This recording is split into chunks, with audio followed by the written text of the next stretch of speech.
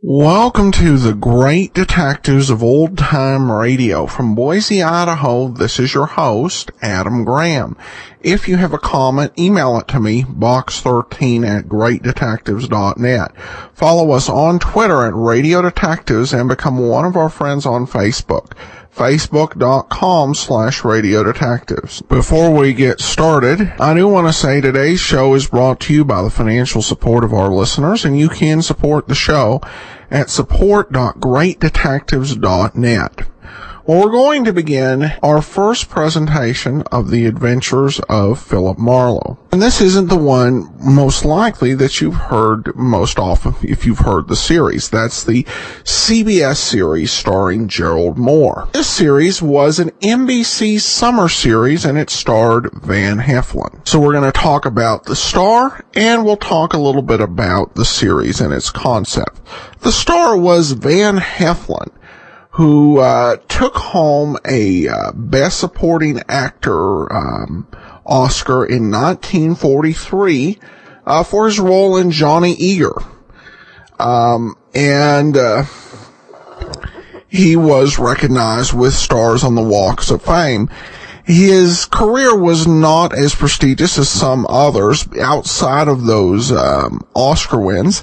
He really did get into that whole character actor groove, and perhaps not as many credits as some others, but still a decent and respectable actor, who perhaps just because of looks and superficialness never quite hit that same level as many other stars. While the later Philip Marlowe series was essentially original stories, this series sought to adapt Raymond Chandler's stories to the air in the summer of 1947.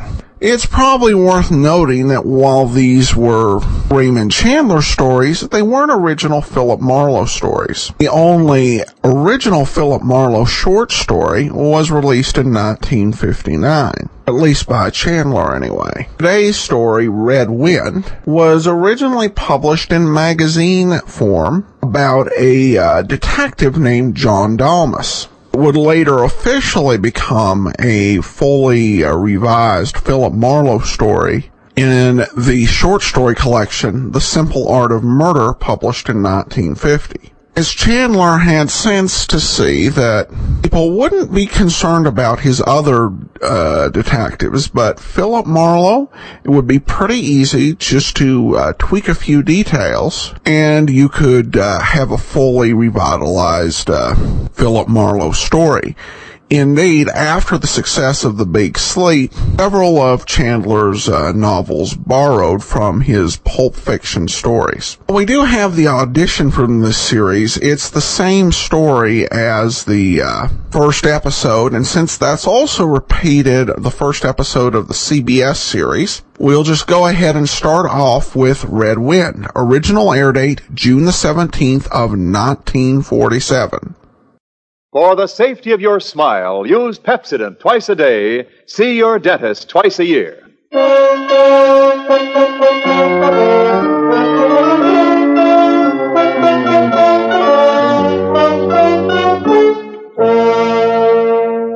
Lever Brothers Company presents the Pepsodent program, The Adventures of Philip Marlowe, starring Van Heflin.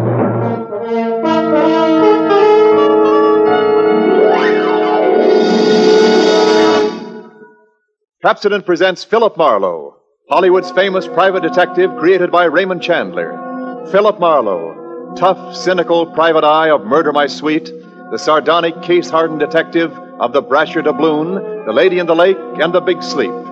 You've seen him in action in all of those top-flight mystery pictures. Now, in order that you may continue to enjoy this exciting mystery series, Pepsodent brings you The Adventures of Philip Marlowe on the air with a cast of noted radio players.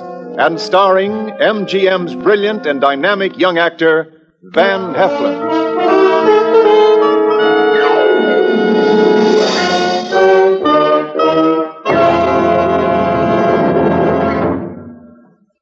Now, families all over America have named their favorite toothpaste.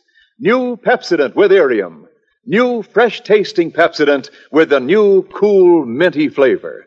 It's the 3-to-1 favorite over all other toothpastes. It's true. With families all over America, new Pepsodent is the favorite 3-to-1. Families from coast to coast recently compared new Pepsodent with other toothpastes at home. They preferred new Pepsodent by an overwhelming average of 3-to-1 over all other brands they tried. These families, 3-to-1, said new Pepsodent tastes better, makes breath cleaner, makes teeth brighter. Yes, families 3-to-1 say new Pepsodent tastes better, makes breath cleaner, makes teeth brighter. Get new Pepsodent toothpaste for your family right away.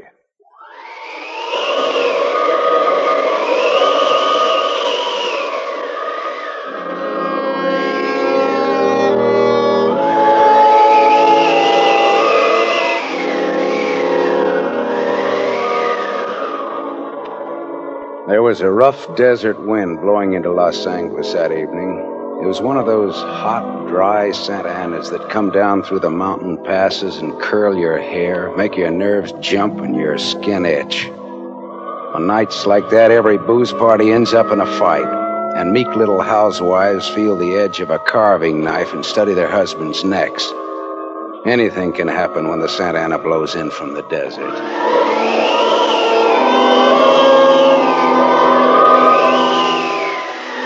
I closed up my office early. I got tired of reading Philip Marlowe, private investigator, backwards on the ground glass of my office door. So I opened the door and closed it from the outside and locked it and went out to get a beer before I went up to my apartment.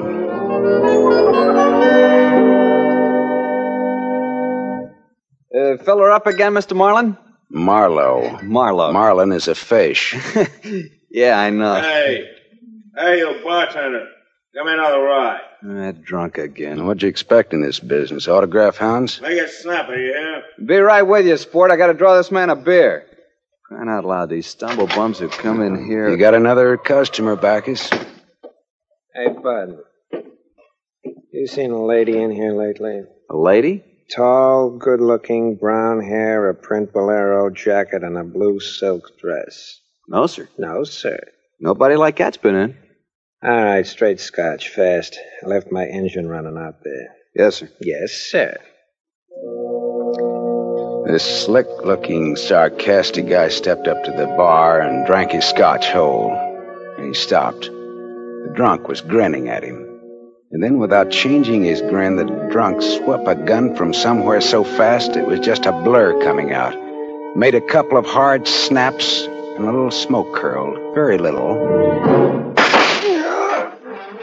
All right, you other guys. Don't move. So long, Waldo. All right, don't move, you two. Oh, Waldo. But I made his nose bleed. So long, boys. Drink up. All right, get on that phone, kid. I'll get his license number. Holy smoke. Holy smoke. Not too late. Drove away with this dead guy's car. Maybe he ain't dead. He's dead, all right. Where's your phone? This is for the police.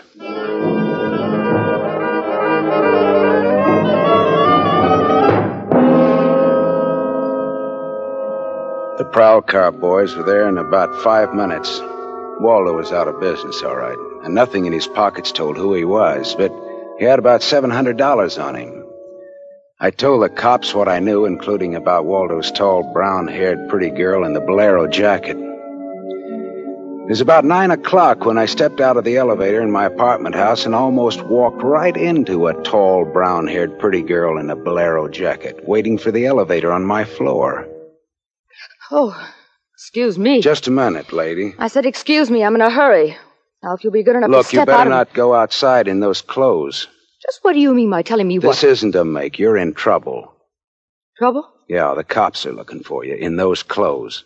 But I haven't done anything that... I'm in room 41 across the hall now. I never collected an etching in my life.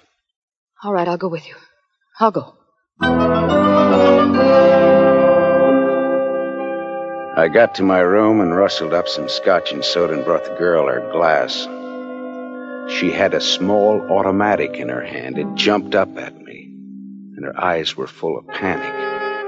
I put down both glasses on the table slowly so that I wouldn't be misunderstood. Look, sister, maybe this wind has got you crazy, too. Don't move. Be careful, don't move. A man just got shot in a bar down the street. Before he got it, he'd been asking about a tall, pretty girl with a bolero jacket, like yours. What did he look like, this man? Tall, 5'11", slim, dark brown eyes with a lot of glitter, dark suit, white handkerchief in the breast pocket. And he must have seen you earlier tonight to know how you were dressed. Am I getting anywhere? He used to be my chauffeur. You had an appointment with him, didn't you? Why? Listen, he asked for you, didn't he? Yes, I had an appointment with him. He'd stolen something from me when he left 3 days ago. I was going to buy it back from him. Why didn't you tell the police? I couldn't tell them. It was valuable, wasn't it? Valuable enough for Waldo to steal? $15,000. Oh, it's peanuts. But it wasn't the value. It meant something to me. The man I love gave it to me, and now he's dead. He was a flyer shot down over Germany. I'll go back and tell my husband that. He probably hired you. He did? How much is he paying me? And, where is this husband of yours? He's at a meeting. This late at night? He's a very important man. He's a hydroelectric engineer. I'll have you know that my husband is one of the... Skip it. I'll take him out to lunch sometime and have him tell me himself. And about Waldo. Whatever he had on you is dead stock now, like Waldo himself. He's dead. Waldo's dead? Yes, sister, he's dead. Dead. Lady, he is dead. Oh. I scream and I'll give you 2 black eyes. I'm not going to scream. Who would that be? There's a dressing room behind that door. Hide there. Now, don't argue with me. Do it. All right.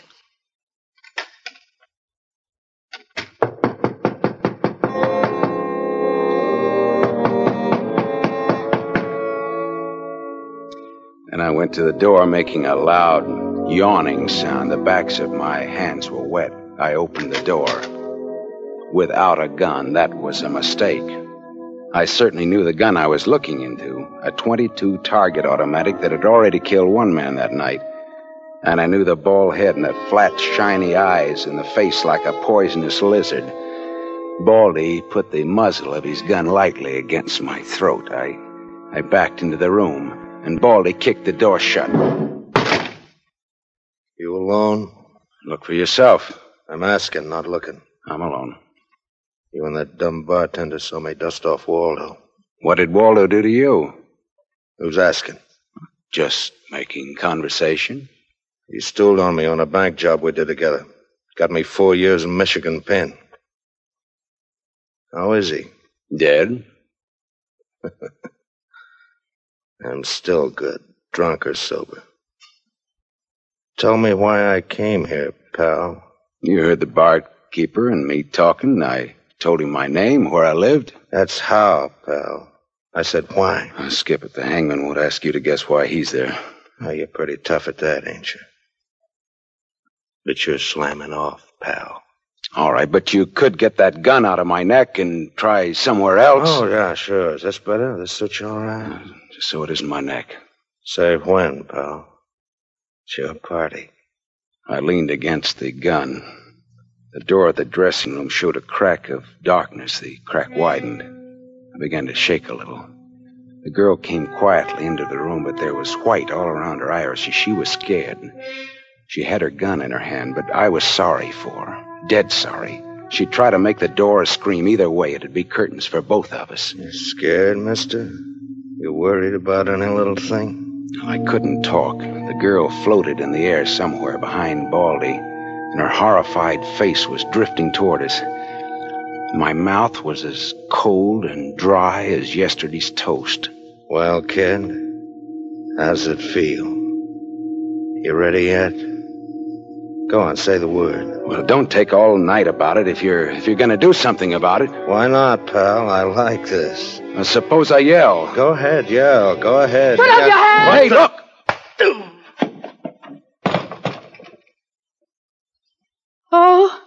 Thanks, sister. Thanks. That buys me. Everything I have is yours now and forever. Is he dead? You flatter me no end, lady. I only punched him. All right, now get out of here while I call the cops down on this killer. Yes. Good night. Good night. Hey, wait.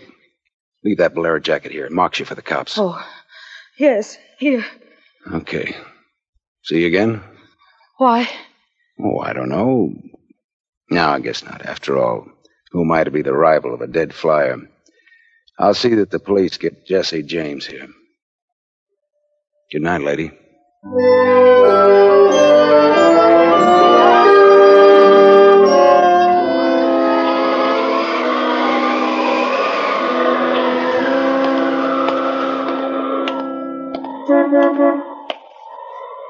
Yeah? You mean me? Yes, please. Oh, you. Again, huh? Get in. I must talk to you. You want to know what happened at headquarters, huh? Yes. Well, I went down there with the law and gave them the story. I left you out of it. Oh, thank you. You saved my life, so no one knows a thing about you. Well, incidentally, neither do I. Well, my name is Mrs. Frank Bosley. 212 Fremont Place, Olympia 24596. Is that what you want? I guess so. Well, there it is. Now, why did you really come back?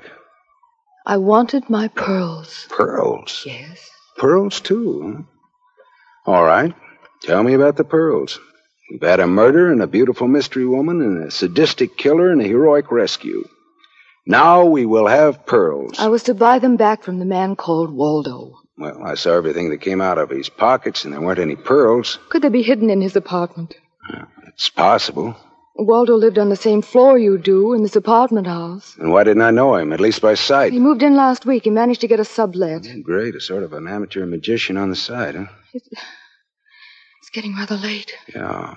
What about your husband this hot, mysterious night? He's still at his meeting. You could have brought him along. You could have sat in the back seat working out a problem in hydroelectrics while... While what? Well, I didn't have any answers. They wouldn't sound cheap or just ridiculous or from the sophomore class in repartee.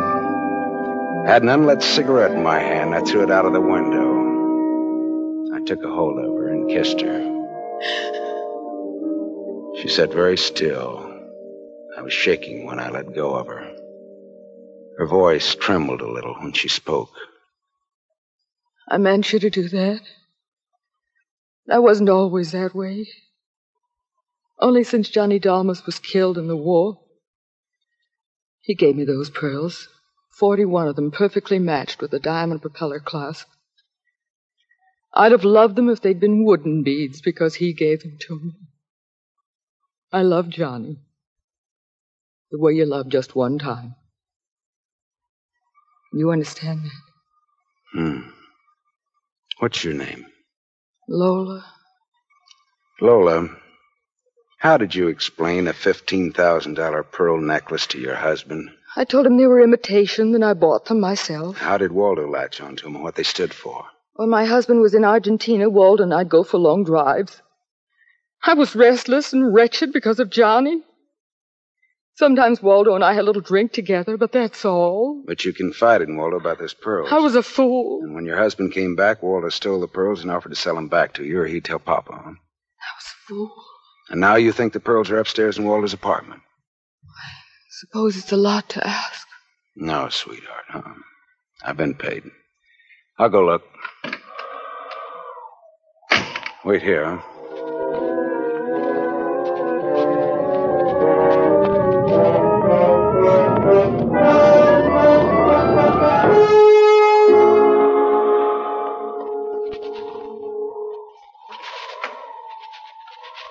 Was the gun long, Lola? No. Well? No. No pearls? No pearls. Oh. There was a man in Waldo's room. A man? Who? You know a man named Leon Balsanos? Not by name. I don't know. Mexican, South American, about 45, small, iron gray hair, very neat, fawn-colored suit, wine-colored tie. No, I don't think I know such a man. Is he the one in Waldo's room? Yeah. What does he have to say? Very little. In fact, nothing. He's dead.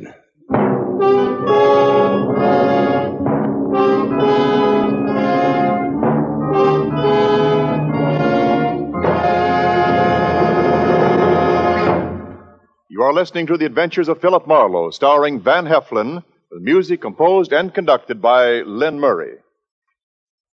Yes, families all over America have named their favorite toothpaste. New Pepsodent with invigorating Irium foam. New, fresh-tasting Pepsodent with a new, cool, minty flavor. It's the 3-to-1 favorite over all other toothpastes. It's true. With families all over America, new Pepsodent is the favorite 3-to-1. The Farrell family of Evergreen Park, Illinois, preferred new Pepsodent on every single count. The Farrells say new Pepsodent tastes best of all, makes breath cleaner, makes teeth brighter. On all these counts, by an overwhelming average of 3-to-1, families prefer new Pepsodent over all other toothpaste they've tried. It's a fact. Families 3-to-1 say new Pepsodent tastes better, makes breath cleaner, and makes teeth brighter. Remember, this is not just our opinion. It's the honest conviction of the Farrells and other families who compared new Pepsodent with other toothpaste they had at home. Get new Pepsodent, the only toothpaste containing Irium. Get it for your family without delay.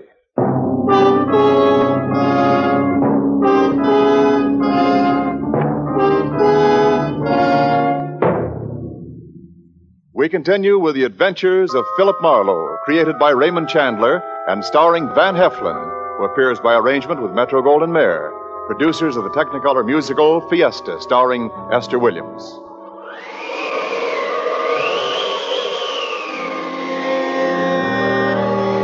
I sat with Lola Barsley in her car listening to that jittery, infuriating desert wind gallop around in the midnight streets. I just told her about the Latin-looking man I'd found in Waldo's room in a very dead condition. I held her hands until they stopped trembling. Then I gave her the few remaining details. He had a gun in a shoulder holster, but someone had strangled him before he could use it. Someone? Waldo? Maybe. You see that convertible coupe 2 cars ahead of us? It's been there for hours. It was there before I parked here to wait for you. Leon, the man in Waldo's room, came in that car, but according to the key containers he carried, that isn't his car. Whose car is it?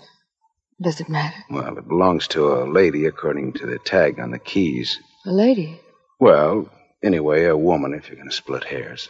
Eugenie Kolchenko. In West Los Angeles? Never heard of her. Oh. All right, well, you go home now, huh? What are you going to do? Drive that flossy convertible around, wave at my friends, impress people. You run along now. Me, I've got another date.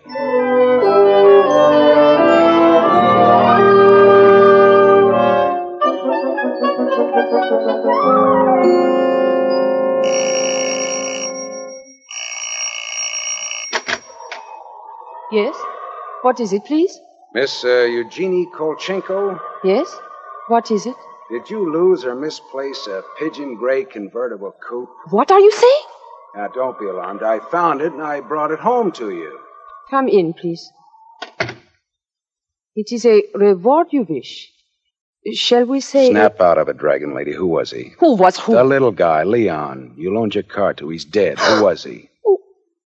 Oh, no. Oh, yes. Eugenie. Darling, come here, please. What's the matter, honey?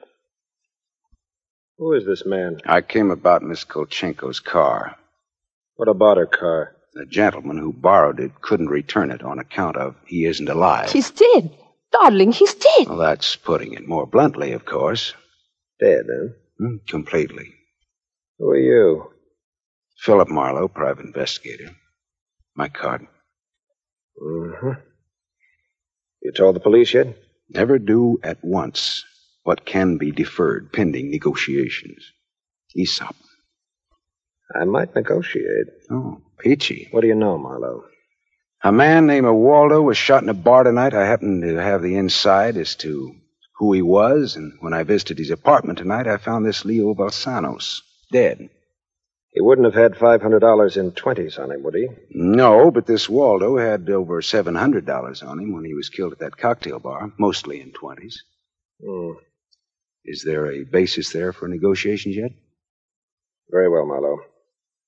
I'm a married man. There were certain unpaid bills for some stuff Miss Kolchenko here had charged to my account. But you told me I might charge to your account. All right, so I wasn't very bright. That might be the understatement of the decade, but go on. I had the unpaid bill safely in my briefcase. Somehow this Waldo had a chance to steal the briefcase. I hired Leon and gave him $500 to buy back those bills from Waldo. Instead, Waldo took Leon's dough and was forced to kill Leon in the process. And then he went out to keep another date and accidentally walked into an old pal hostile enough to blow him down. And someone still has those bills.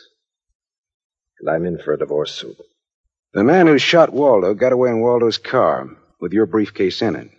Yeah, that could be. The cops caught him. Oh. And the police have the briefcase. Maybe.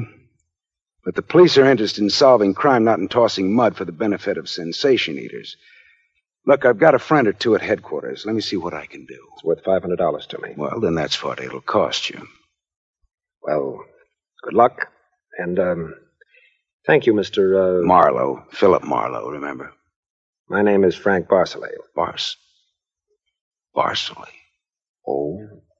What does that mean? The big hydroelectric engineer? Yeah. How did you know? My voices tell me. Who? Darling, this man is manifestly insane. It's the heat, Miss Kolchenko. It's the Santa Ana. It's the desert wind. May I use your telephone?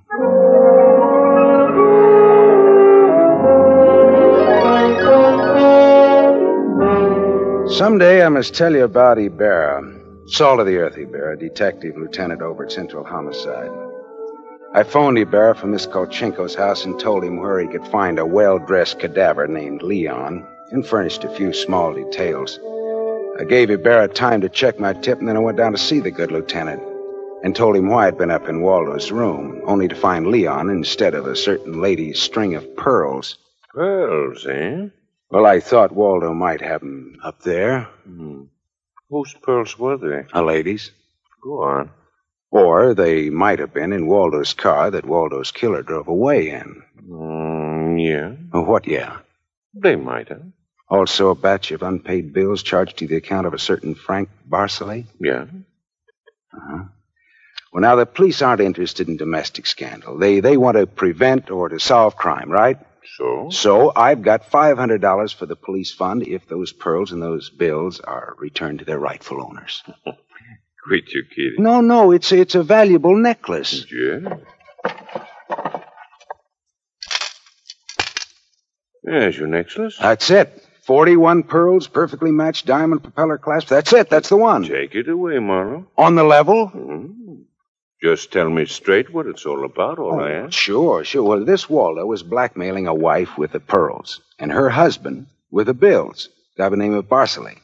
Well, Barcelay sent Leon to get the bills from Waldo. Instead, Waldo killed Leon, then stepped out and happened to get shot by that guy at the bar. Now, if Barcelay's name stays out of the paper, I get $500, and that goes to the police fund. We'll keep him out. Well, now, I'm not in this case for money. I just want to get back the bills and the pearls. As you say, Marlowe, the police aren't in business to sling mud. Well, you can deliver the pearls to the lady yourself if you like. She lives at... No, Marlowe. You better take them to her. You see, except for the diamond propeller clasp on them, they're phony. Phony? But... All but the clasp, Marlowe. All but the clasp.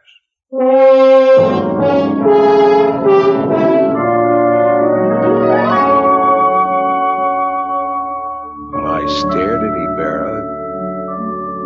So the flyer, Johnny Dalmas, the great lover, had given Lola a string of fake pearls.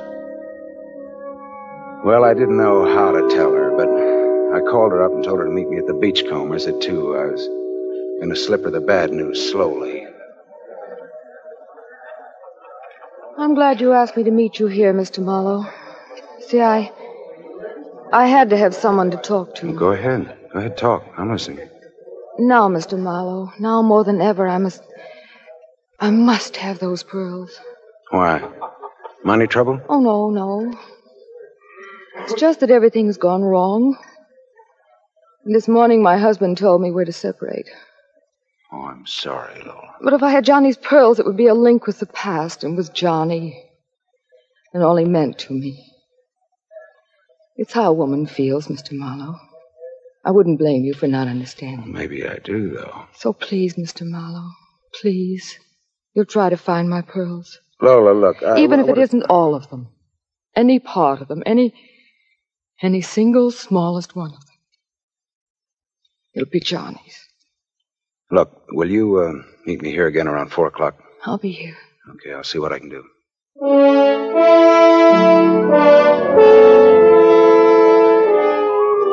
There was only one earthly decent thing I could do.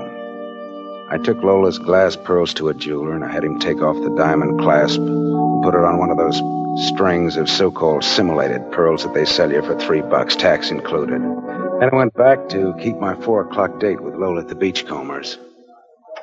Well, Mr. Marlowe, anything new? Yes, the police found some pearls in Waldo's car. They found my pearls? No, not exactly. Not exactly. Well, Waldo was getting set to gyp you, Lola. He had the diamond clasp of your necklace attached to a string of cheap imitations. And then he sold the real pearls. Oh, how... Oh. These are the imitations here. Yes. But it is my clasp. The clasp is real. Is that all right? Yes, it's the clasp that Johnny Dalmas gave me. Of course it's all right. Oh, that's swell. And thank you so much, Mr. Marlowe. Forget it. I won't. Not ever. Well, is this goodbye? Yeah, I think so. You'll never get over Johnny Dalmas, Lola. If anybody ever bothers you again, though, well, let me know. Name's Philip Marlowe.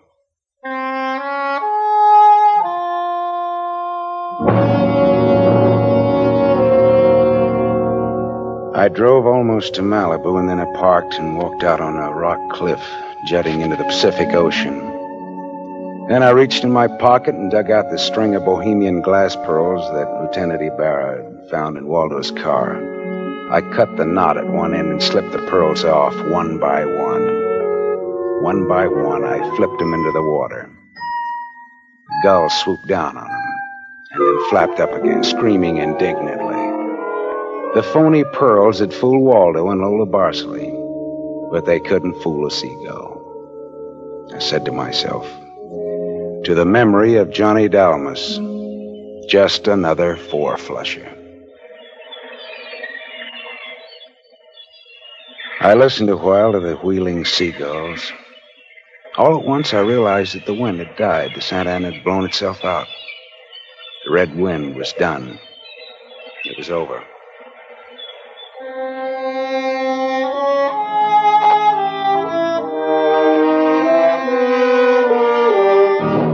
You have just heard Van Heflin starring in the first of a new mystery series, Raymond Chandler's The Adventures of Philip Marlowe, brought to you by the Lever Brothers Company, makers of Pepsodent.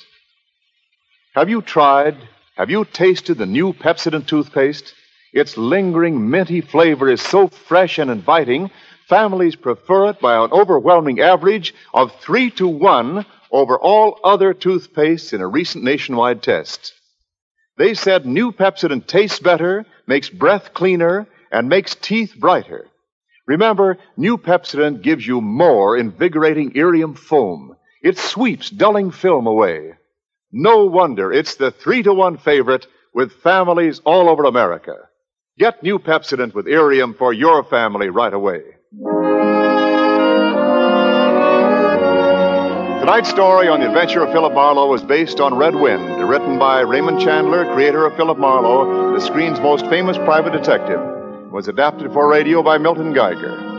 Heard with Van Heflin was Lorene Tuttle as Lola Barsley. And this is Wendell Niles inviting you to listen again next week at this same time to another exciting story on the adventures of Philip Marlowe, starring Van Heflin, with a distinguished cast. This is NBC, the National Broadcasting Company.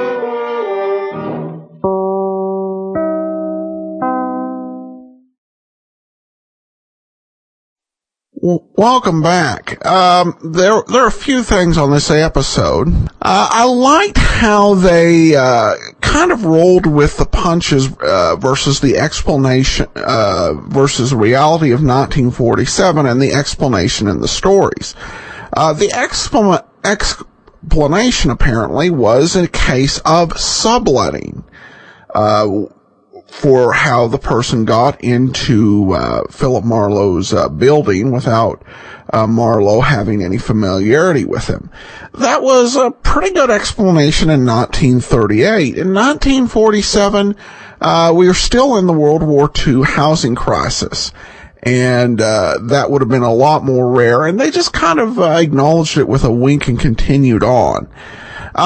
The overall performance of Van Heflin here wasn't necessarily bad, but it was kind of understated. It almost felt like at times he was trying to almost manufacture the seriousness rather than just really getting into the part. If that makes any sense. The music wasn't as good as I think on the as on the CBS series, though I think they worked pretty well with the wind and sound effects to create that feeling of the story.